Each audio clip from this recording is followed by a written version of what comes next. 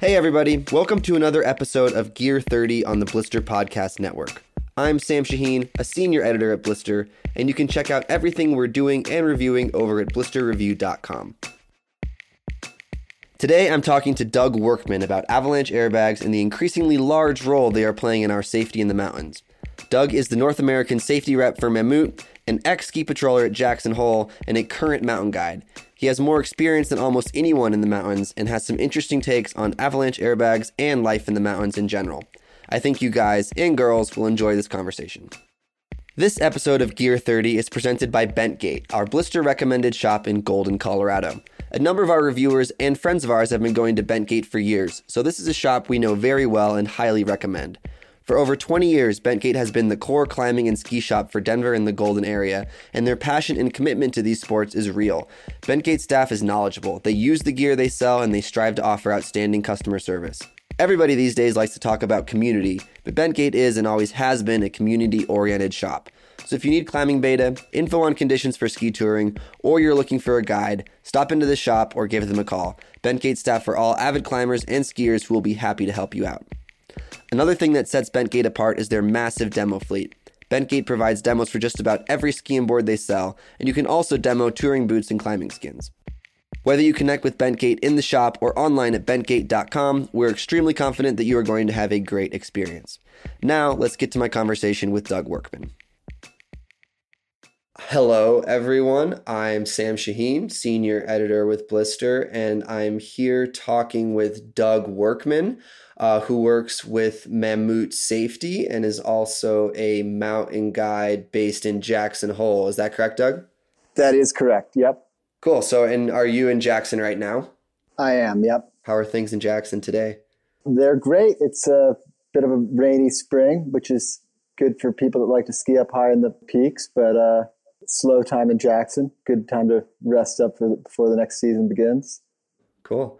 So yeah, let's start by getting a bit of a background about you. So you're the North American representative for Mammut Safety, a former ski patroller, and a current mountain guide. Can you talk a bit about how you got started in the mountains and your career up to this point? I guess how I got started in the mountains goes all the way back to growing up in a family of skiers back east in Connecticut, and then followed my brother's footsteps moving out west in 91. I moved out to Colorado, and I had already learned to climb back there with my brother and just kind of continued doing that through college in Colorado, and that ended up being my primary focus for a long time. Ended up wandering up to Jackson and settling here soon after school in the late 90s. And I started guiding soon after that. There were some friends of mine from school in Colorado that had begun working for Jackson Hole Mountain Guides up here. And in 2001, I got hired to start guiding Grand Teton Ascents here in the Tetons. Cool. And you've been with Jackson Hole Mountain Guides ever since then? Yeah, I've continued to work for Jackson Hole Mountain Guides ever since 2000. Cool. Yeah. So, and the idea of this conversation is to talk about your perspective on avalanche airbags, both from your perspective working with Mammut, who's obviously one of the leaders in avalanche airbag design, but also your perspective from the guided side. So, I think kind of to start off, you've led trips and expeditions all around the world as a guide. How has the advent of avalanche airbags changed the ways that you approach these sort of ski objectives in the Alpine? Well, the goal, of course, is that it doesn't affect your approach to the objective at all. And I think everybody, for the most part, at least in the professional community, is aware of the concept of risk homeostasis theory, which states that everybody has kind of their own acceptable level of risk. And if they're below that level of risk, they're bored and will therefore increase their risk. And if they're beyond their acceptable level of risk, they're scared and they'll back off. But that regardless of safety equipment, individuals want to be in whatever their acceptable level of risk tends to be. So there's always the risk with safety equipment that we just increase our risk to meet our tolerance, and that's all theoretical. In the end, I think for myself, I would prefer to have whatever safety equipment is available and then do my best to mitigate whatever psychological impact that could have on me. Interesting. So this concept of risk homeostasis is kind of fascinating, but I guess in your experience, have you seen different safety technologies change people's acceptable level of risk, whether that's like the introduction of helmets, or avalanche beacons, or now avalanche airbags? I don't really feel like I can personally point to any anecdote or experience that I've had where I felt like a helmet or an airbag or anything else really affected my decision making, or any time where I literally saw that affect somebody else's decision making. And I've certainly heard people comment, like there was a Canadian guide who commented that before we wore helmets, nobody hit trees, and now everybody's hitting trees. I don't really feel like I have any kind of experience like that I could point to that demonstrates this concept that we increase our risk when we have more safety equipment.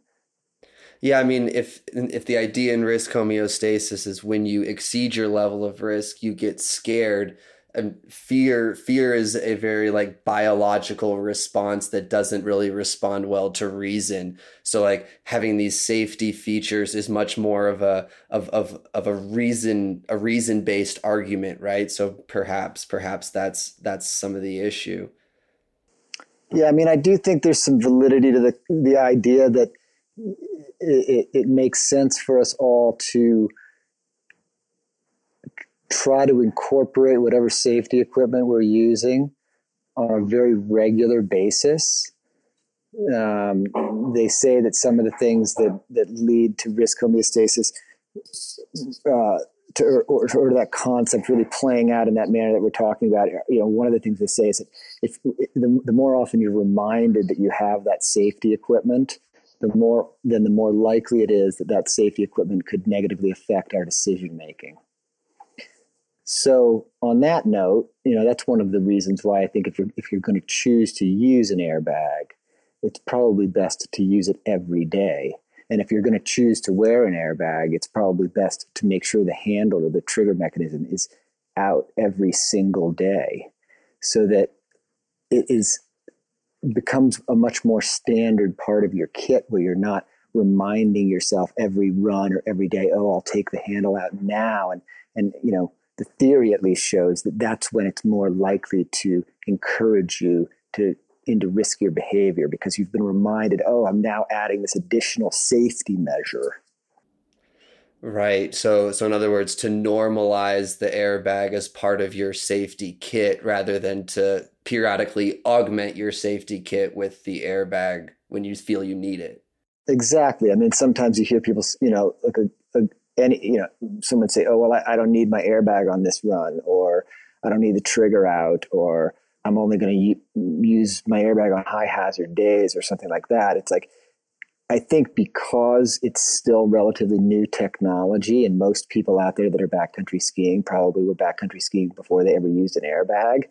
So for that generation, there's going to be this kind of period of adaptation. But if you looked at it in terms of like any other basic piece of safety equipment, those types of mental judgment scenarios would probably appear to be pretty silly. I mean, if a partner told you, I only wear my beacon on high hazard days, you would think that person was, something was wrong with them. But yet if somebody says that with an airbag, you probably think, oh, well, maybe that's reasonable. I don't know. Yeah, that is kind of interesting. I mean, do you, because the way that I personally use my airbag is pretty much every day midwinter, and then for the majority of my ski mountaineering objectives, where these are like bigger days, where the hazards are very different, I tend to use a more stripped down lightweight pack. Is that something that you would say is reasonable?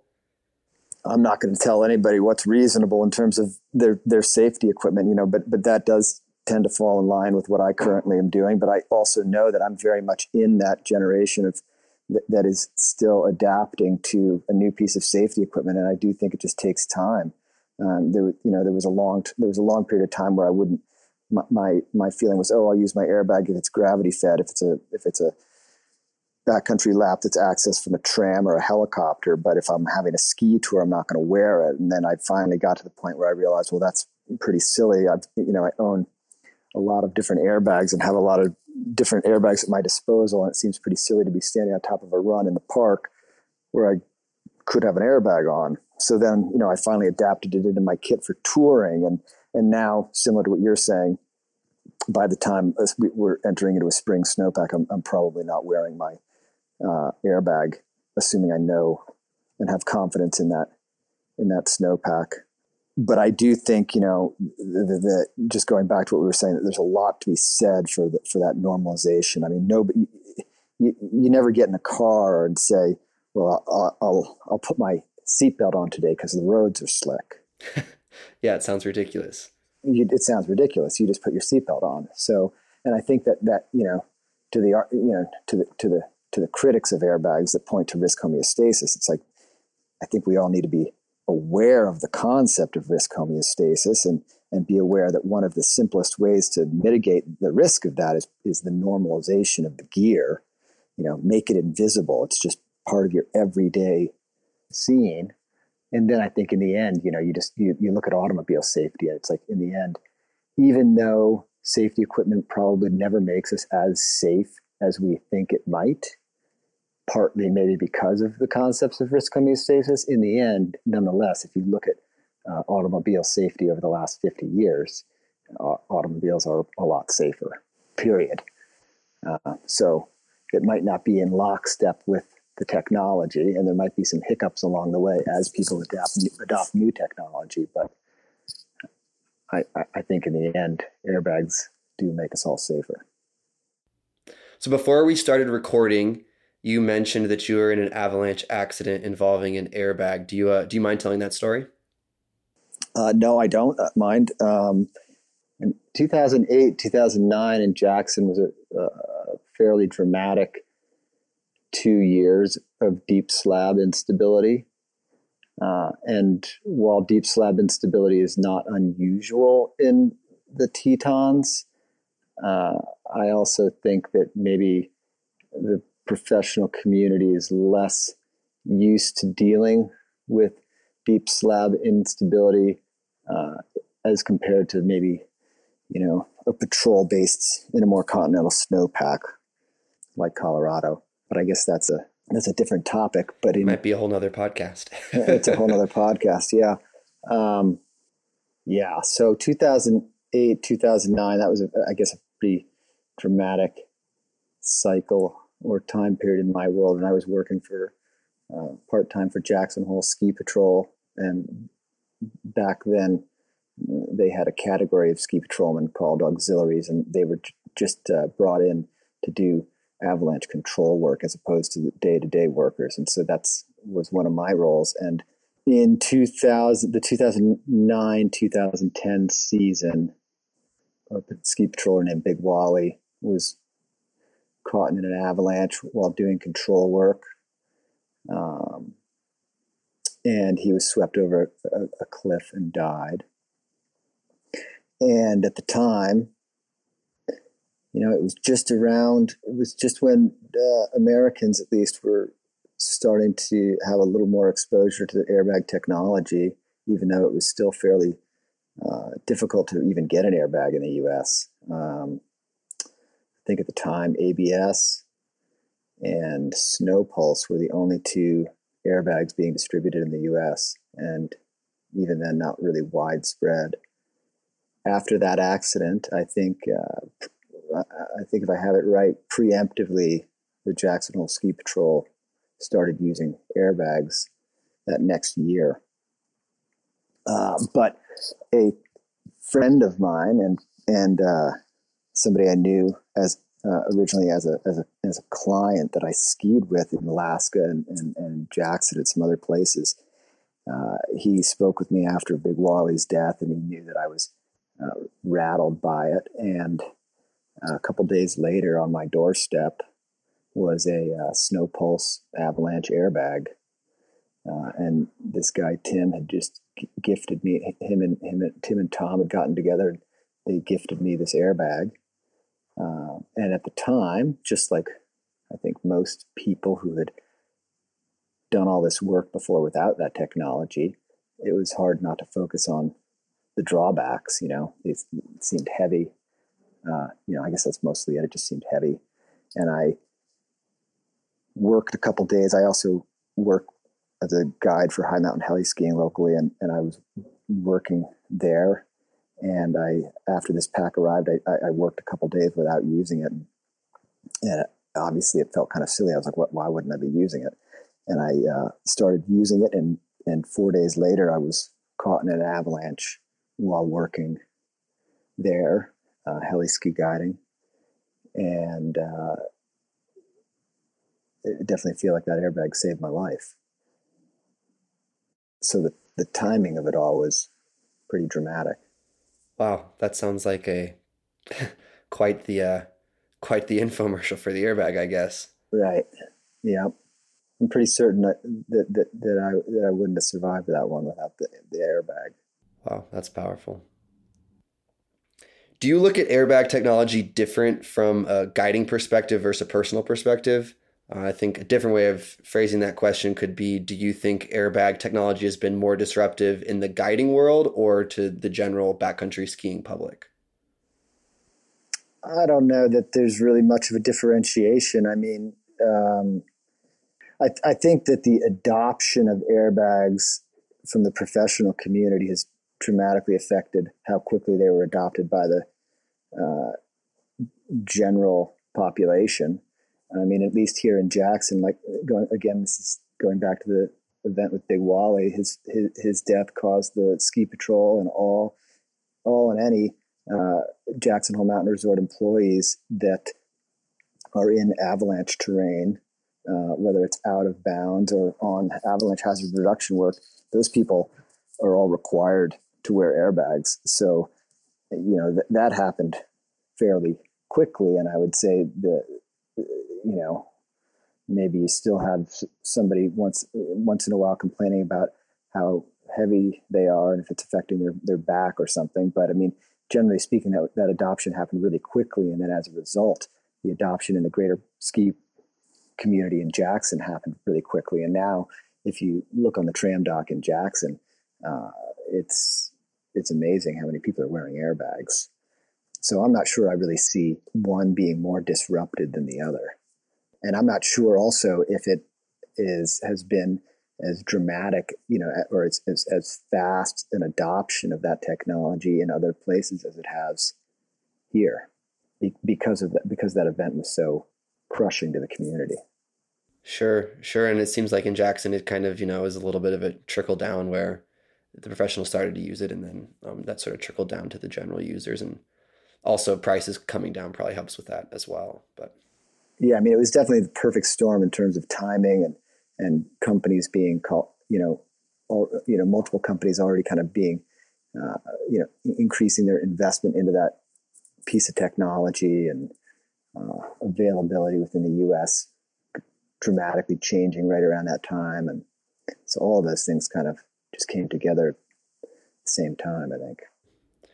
So there are two main technology systems used in modern airbags. Obviously, Mammut is a leader in the kind of the canister style of systems, but can you talk to the pros and cons a little bit about both canister style and fan-based systems?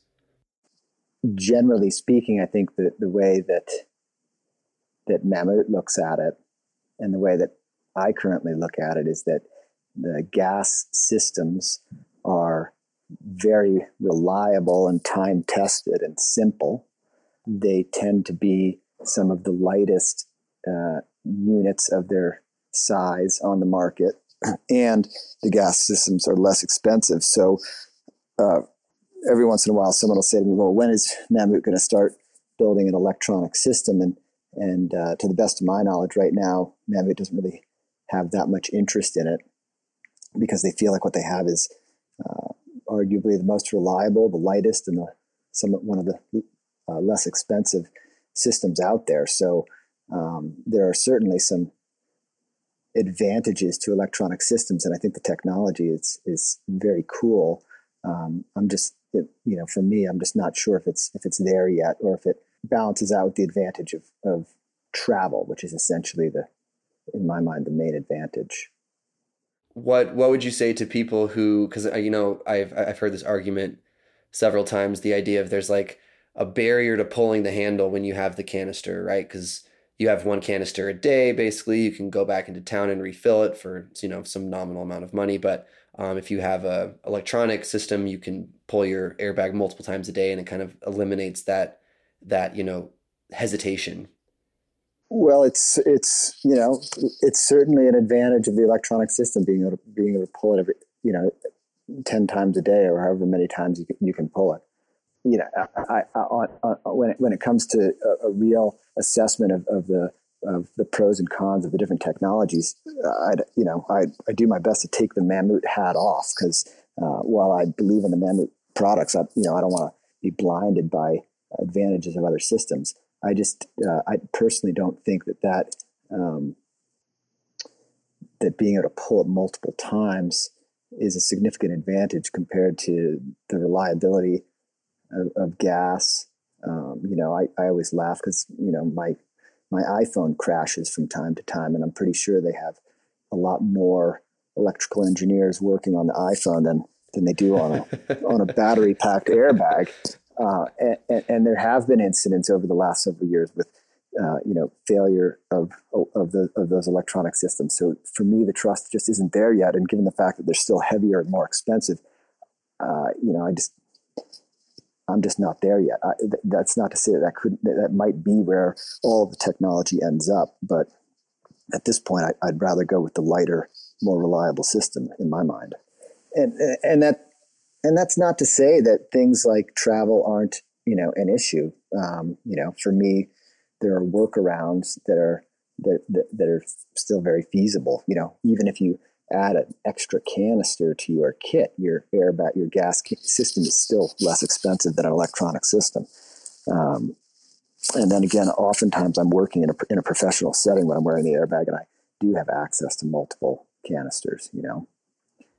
With the recent surge in the popularity of backcountry skiing and snowboarding, how do you see the role of airbags in the safety system evolving? I know we talked a little bit about this with the ski patrol at Jackson Hole, but do you think that in the future airbags might be considered required equipment, sort of like beacon, shovel, and probe are today?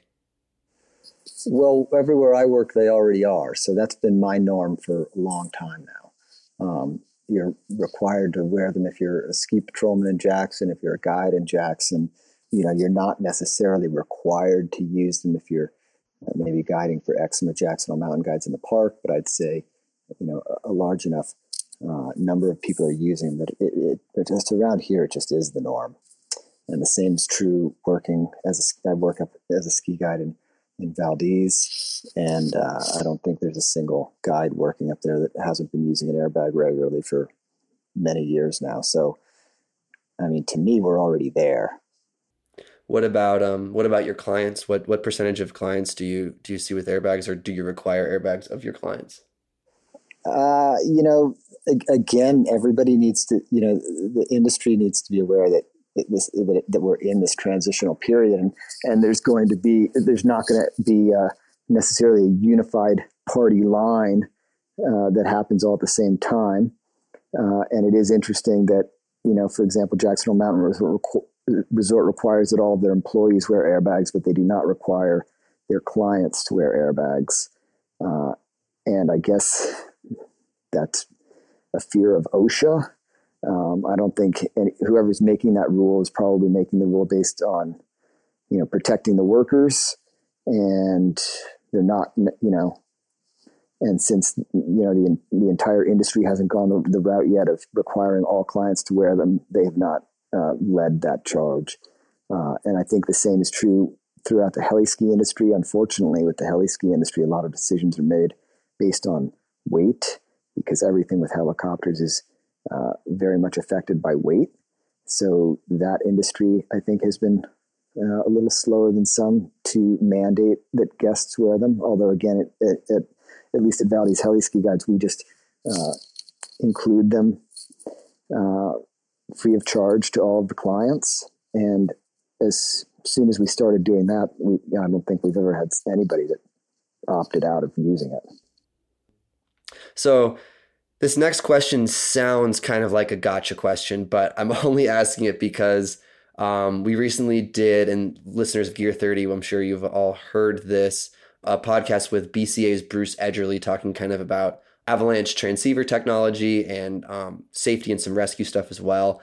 And this question came up in my conversation with Bruce, and I wanted to get your take on it as well, Doug. If you were forced to take either an airbag or a beacon, either or, not both, for your general adventures in the backcountry, which would you choose?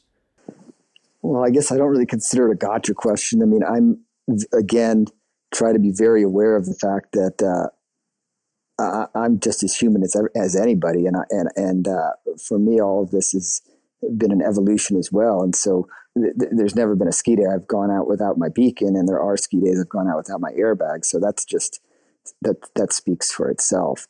But I do think that it's an interesting topic to explore, because it would obviously be better just not to be buried in the avalanche at all than to be buried and found. But I think culturally, again, we've already accepted and normalized the beacon. So there's never a day I'll go out without that. But maybe on a spring day in early June in the Tetons, I might, not have my airbag. So I think that just speaks to itself. Yeah. Curious. In the beacon conversation, Bruce picked the airbag, and in the airbag conversation, you're picking the beacon. I mean, again, I think that the goal should be that you use any and everything at your disposal, and that hopefully the manufacturers can make those things as user-friendly as possible, so that nobody's ever trying to make that decision based on weight or comfort or anything like that. And that's definitely Mammoot's goal, is to make the airbag as light and as comfortable as possible, so that you never really feel like it's that big of a deal for that to just be an everyday part of your kit. Well, yeah, and I hope that people wouldn't be asking themselves this question. It seems it's a bit of a ridiculous question, but I think more so it speaks to like your general belief on the safety of the two different systems. Like which one you think would be more reliable, or you'd feel more comfortable with using as a safety net. So I think it's just curious to get different perspectives on it. I think it speaks to the fact that that there's a lot of dramatic stories about airbags saving people's lives. But at the same time, I know people who have died in avalanches, and when they were uncovered, the beacons were broken because of traumatic events on the way down. And I know people that have died in avalanches because their airbags were torn off their body. I know people that were caught in avalanches just within the last 2 months where the balloons were torn from the airbags. So I think it's kind of a tempting question to play with, and it's kind of fun and brings up some interesting topics. But in the end, I think that most of us would argue that there's just no reason not to use all of the technology that's out there. You want good tires on your car, and you're still going to wear your seatbelt, and you want anti-lock brakes. I mean, if you can afford to get a car that has all those things, you're going to get a car that has all those things. Yeah, absolutely. For those with the resources, I think it's hard to justify not using an airbag. Yeah, and now with the prices have come down a lot, and just the number of them out there, it's not unreasonable to find an airbag used that you could pick up, or and then obviously when you compare how much we're all willing to spend on skis and boots and bindings, suddenly the airbag doesn't seem like that big of a deal. You're probably going to get 10 years out of an airbag before you really start to feel like you need to upgrade. Whereas I think, there's an awful lot of people that are willing to spend $700 on a pair of skis every year.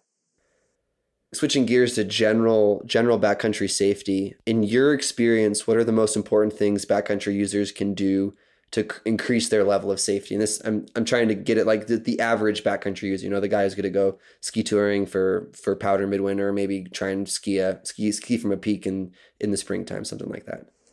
I would have to say that at least for myself, and take technology out of the equation. One of the number one things that has increased my safety in the backcountry over the years has been picking good partners. And I think this all ties back into that risk homeostasis thing. The real bottom line with the risk homeostasis concept is that we make errors in judgment. And that is true regardless of our level of experience or education. And so speaking to that, one of the best things that I've ever been, or when I look back at my ski career, the best thing I've ever done is had the advantage of having a lot of really good partners, so that there's always good checks and balances within the team of people that are out skiing. And that also allows, for a balance in the risk tolerance of the group. I know that I have a high risk tolerance, and that I always have. So, and I probably would not have chosen to work as a heli ski guide in Alaska for 15 years if I didn't have a relatively high risk tolerance. But when I'm out on a day-to-day ski tour with friends, I think those quality partners are one of the best things that I've ever done to add balance to the decision making. Yeah, I think that's an absolutely excellent answer. Honestly, I wrote this question and I was not thinking along those lines, and when you said that, I just found myself nodding along exactly. Like that has been a huge factor in my personal backcountry travels as well. I was just going to say the same is true when I look at all of the professional settings I work for. When I'm working in Valdez at Valdez Heli Ski Guides with a team of very experienced people that I've worked with for over 10 years, it's like the way that team works to control each other's impulses and double check each other. It's really the single most important thing that team does to be able to provide that product, in a reasonably safe manner. That team is more important than any piece of technology. Maybe pivoting away from airbags and avalanche technology and safety a bit, and kind of give you a chance to talk a little bit about your experiences in the mountains. First, what's been your favorite guiding experience that you've been able to have? It might be a little bit of a cop out of an answer, but hands down, the best guiding experiences I've ever had are in places that are new to me. A couple of years ago, I did a ski touring trip to Morocco where we had amazing snow conditions, and I think everybody's expectations were very low. But it was a great group of people in an amazing mountain range and an amazing culture, and just everything about it was new. And I think time and again, going to new places is always the most rewarding. Cool. Wow. Morocco. That's wild. Yeah, we actually had amazing powder skiing while we were there. Yeah, that's crazy. I mean, I guess the Atlas get overshadowed by the Alps so close by, but I never really thought of skiing there. Yeah, they can certainly have some really dry years. But Chris Erickson, who's an American guide based out of Chamonix in Morocco, turned me on to some great ski tours that you could do there, and we definitely got really lucky with the snow conditions. Oh, that's awesome! Super cool. So, I was reading your website a bit before this call, and read the little blurb you have on ski descents of the Grand. I actually was able to ski the Grand last spring, and I mean, it was an amazing experience. But when it comes to guiding a client up a peak that's so exposed, like with huge fall hazard, especially at the top, in the Ford Couloir, like how do you mitigate risk for that client in a situation like that? Well, the number one way is to not go up there with a client that you don't have extreme confidence in. I've never skied the Grand with somebody that I hadn't skied a lot with before in other places where you might have been skiing in exposed terrain like Valdez. But in my mind, if the conditions are reasonable and the skiers are willing to ski well within their ability level, even if that means only skiing 2 or 3 turns at a time before stopping, then there's, that's the number one thing you're doing to mitigate the risk. And of course, you use some belayed skiing as you get closer to the cliff edge, or if, which is hopefully not the case, if you get there and the conditions are much worse than you expected. I've never really had that happen, but if it did, then I would employ a lot more roped skiing. But rope skiing is not a particularly fun thing to do. No, it's not. So, again, hopefully if you've picked a time to go where the conditions are reasonably good, and the skiers are skiing in control, then there's, usually no reason that where you're doing belayed skiing all the way down the run. This has been a really interesting conversation, Doug. Thanks for taking the time. I know I personally learned a lot and got a lot out of this. So thanks for coming on the podcast, and hope you have a good day. Thank you. Thanks for listening. And if you're enjoying these episodes, we'd very much appreciate it if you would leave us a rating or some feedback in iTunes, and also spread the word to your gearhead friends. Thanks, everybody. Be safe out there, and we'll talk to you next week.